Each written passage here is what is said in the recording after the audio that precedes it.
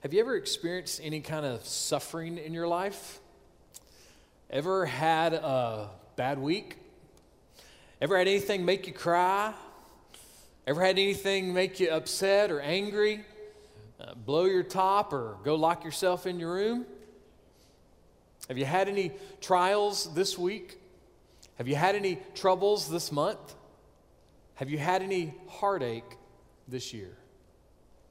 See, trials and troubles and heartache, they're a normal part of life. We all experience them. But what are we supposed to do with them? How are we supposed to deal with suffering? How are we supposed to respond? Well, there's a lot of interesting ideas out there in Christianity, some that sound a little bit strange. One of them is this: the reason that you're suffering is because you don't have enough faith. It's the whole idea of you just need to name it and claim it, and everything will be okay. Someone described it this way: if you think negative thoughts or are lacking in faith, you will suffer or not get what you want. But on the other hand, if you think positive thoughts or just have enough faith, then you can have health, wealth, and happiness now. So if you just think good thoughts, then you won't suffer and you'll get what you want now. There's even one well-known TV personality in the religious world who has said to his guest, if you will make a donation to my cause on your credit card, God will wipe out your credit card debt. I mean, I'm no financial genius, but I'm pretty sure it doesn't work that way. You cannot just think positive thoughts or have enough faith feelings, and suffering will stay away. Other people say that Christians should just suffer with a smile. We should just always smile all the time, no matter what we're going through.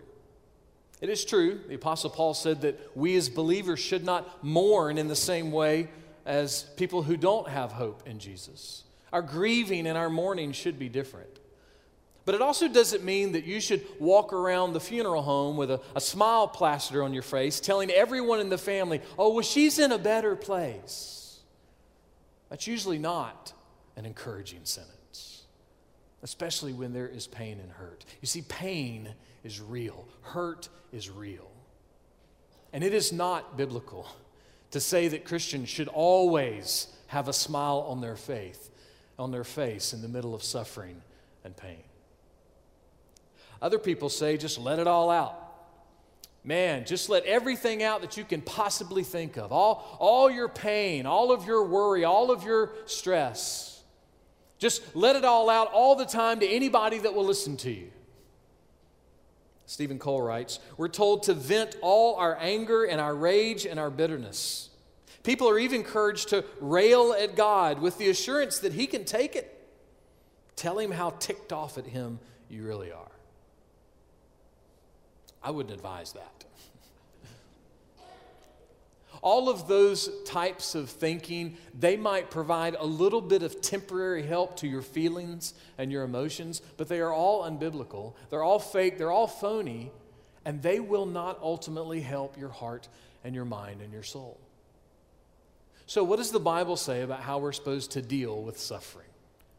Well, at least one New Testament scholar says the Bible doesn't say anything, or at least that it doesn't say the right thing.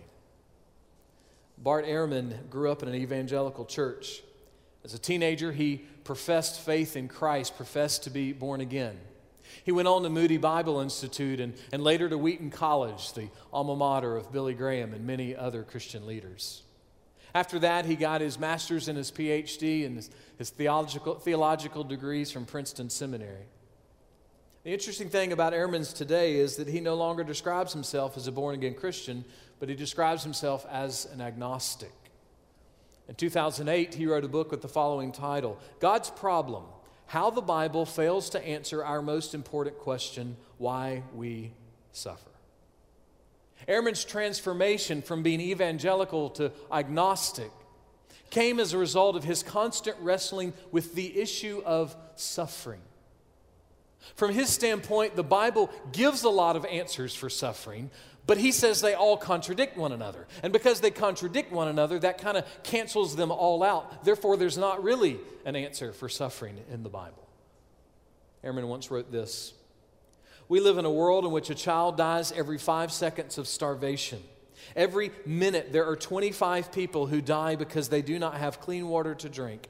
Every hour, 700 people die of malaria. Where is God in all this?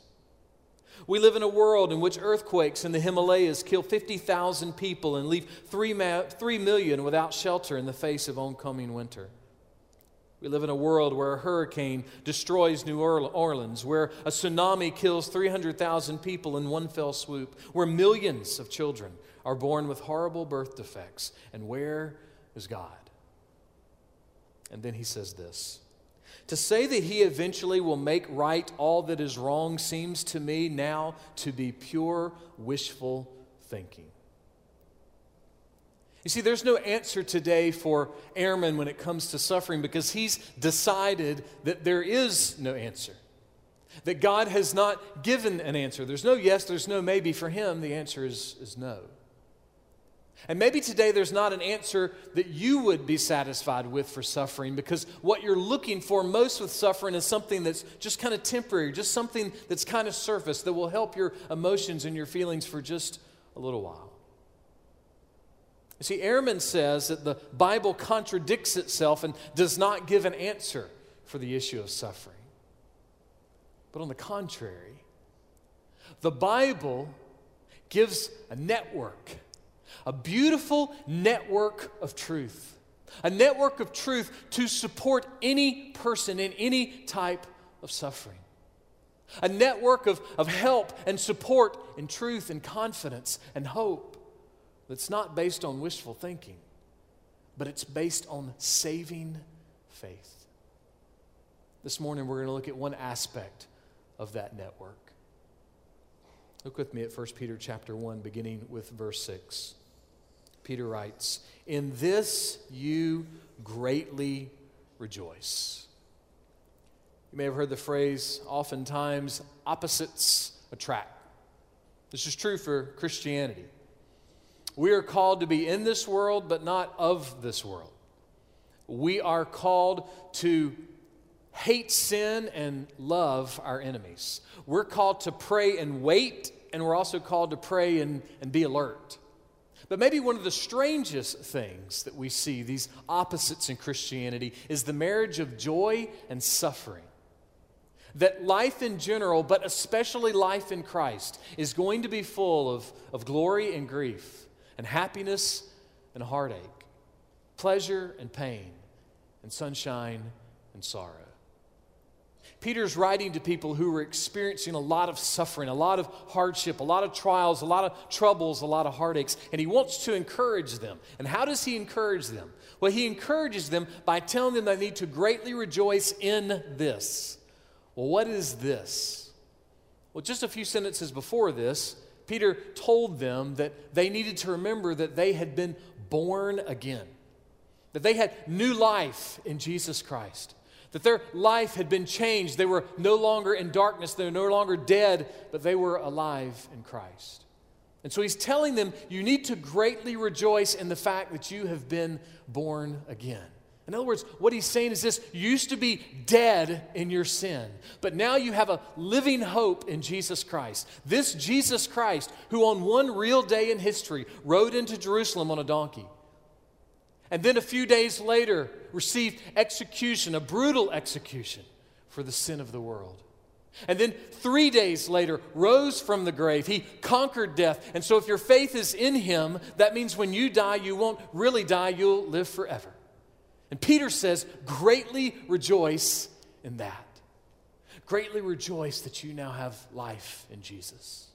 You once were dead in your sin, but now you have an inheritance that cannot perish, an inheritance that cannot decay, an inheritance that cannot fade away, an inheritance that is being kept in the protective hands of the one who created everything that exists.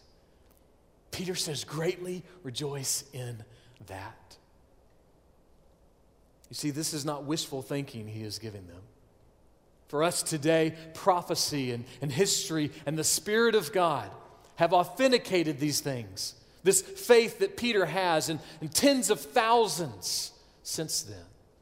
That this is not wishful thinking. This is saving faith. This is real.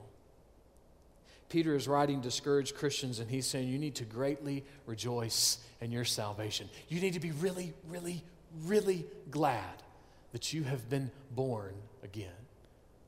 And why is that important? Well, see, the reality is I do need to, as a believer, care. And I need to be connected to groups who are doing things, practical things, to provide clean water, to provide food and shelter to people who are in need. I need to be encouraged that scientists are finding new ways to predict storms that are on their way, disasters that are coming. But as much as I might be encouraged and as much as I might need to care, none of those things can save a person's soul.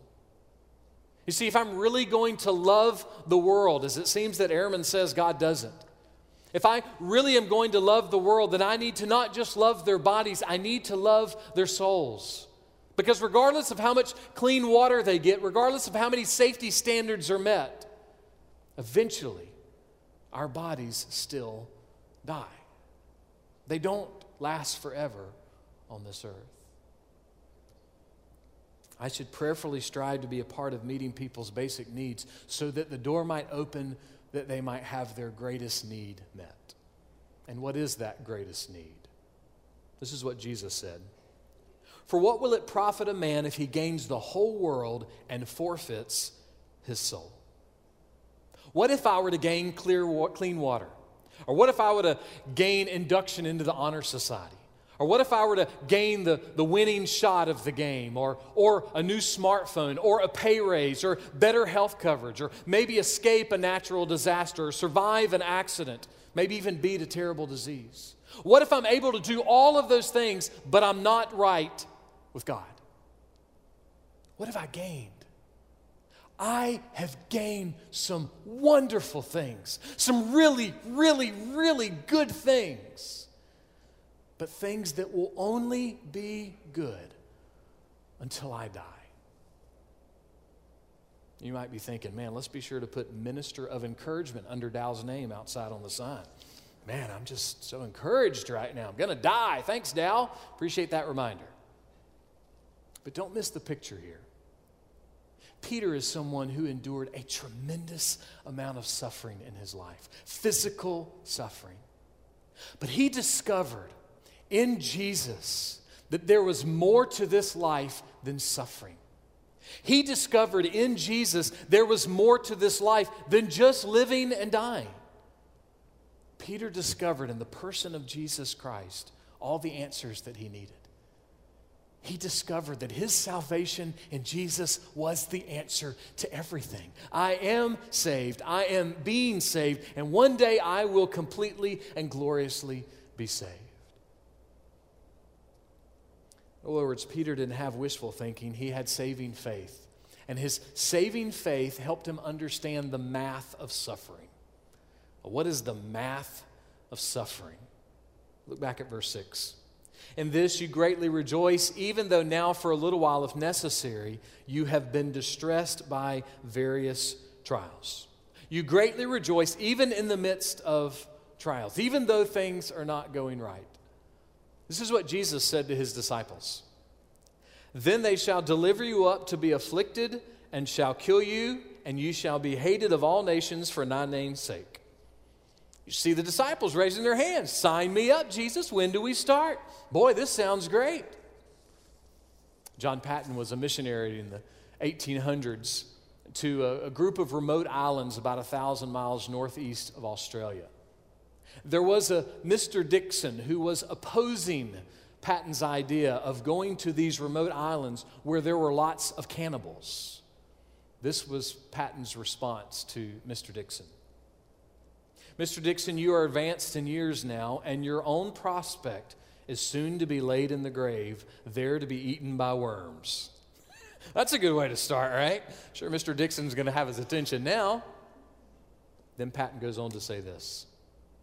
I confess to you that if I can but live and die serving and honoring the Lord Jesus, it will make no difference to me whether I am eaten by cannibals or by worms.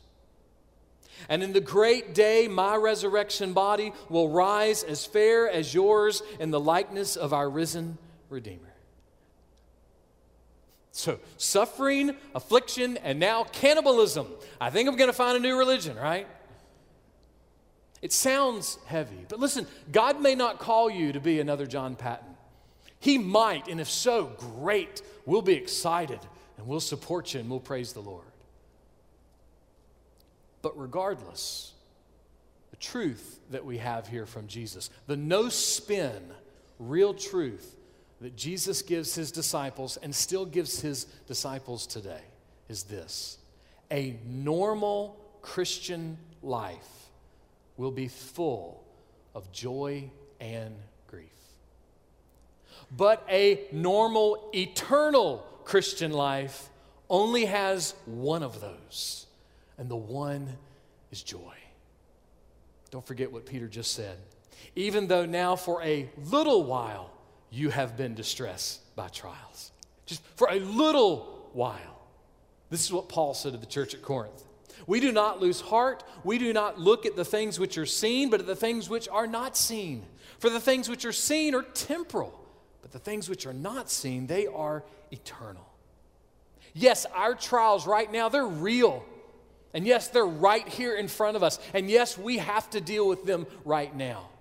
But we also as believers have to remember that right now will not always be right now. That we look at what's happening right now. We deal with what's happening right now, but we also keep our eyes to what is not happening right now and what will happen. We lift our eyes in the middle of this moment, beyond this moment, because we have a living hope in Jesus Christ. Peter says our eyes need to be up. Why? Look at verse 7. In this you greatly rejoice, even though now for a little while, if necessary, you have been distressed by various trials, so that the proof of your faith. The old hymn says what? My faith looks up to thee. Peter is telling them that your faith needs to look up to Jesus Christ. How do you know if you have been born again? How do you know if you've been born again? Here's a pretty good indicator. Track your life. Track all the times that you are looking up, greatly rejoicing in your salvation. And then track all the times that you are looking around you at all of your circumstances and whining and complaining and grumbling and being afraid and worried and distressed. And look at which track is winning. It doesn't mean that we don't have bad days. It doesn't mean that we don't have bad months or bad years. But if we have a bad life, if trials define our character and our attitude, where is the gospel? Where is the hope? Where is Jesus? Peter is trying to encourage these Christians who were suffering. They had trials, they had troubles, they had heartaches, life was tough. But he was trying to encourage them. They had hope. They had something to look to. They had something to look up to. And why would that kind of joy-filled hope be important? Why is it so valuable?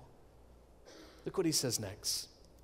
So that the proof of your faith, being more precious than gold, which is perishable.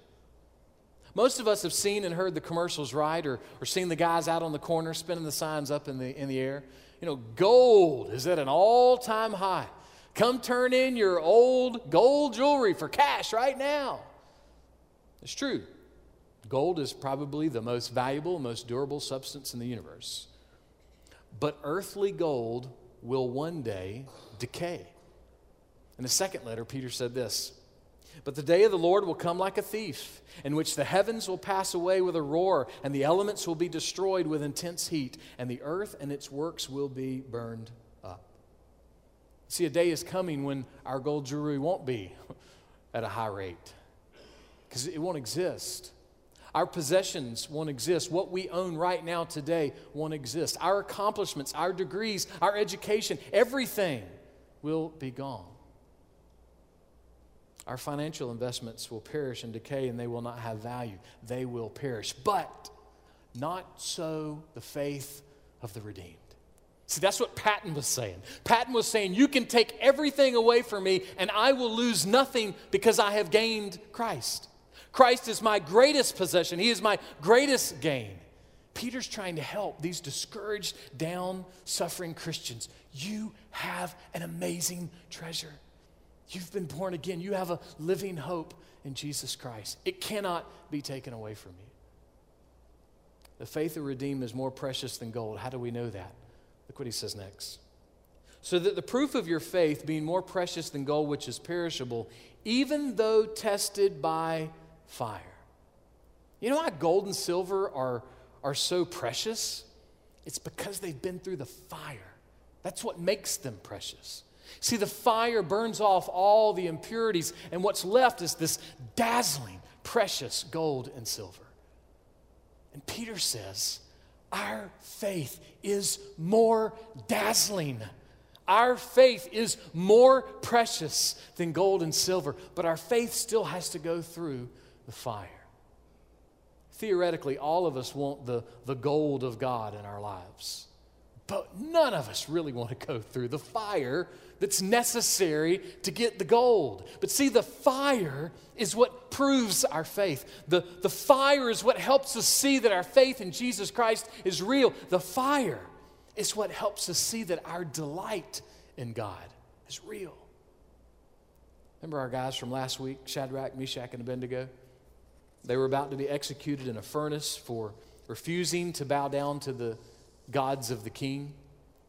And remember what we read in Daniel?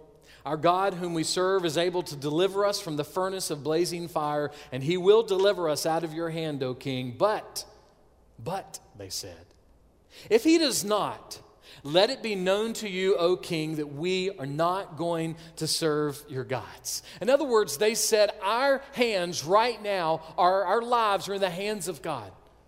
Nothing can touch our lives. We are in the hands of God. And even if this furnace takes our life, our faith will just be more dazzling and more precious because we'll actually be with God. When Paul says, I gain Christ when I die, it's not a joke. It's not a catchy church slogan. He wasn't trying to start a worldwide ministry and get people behind him. He really believed that death meant he got Christ all the more.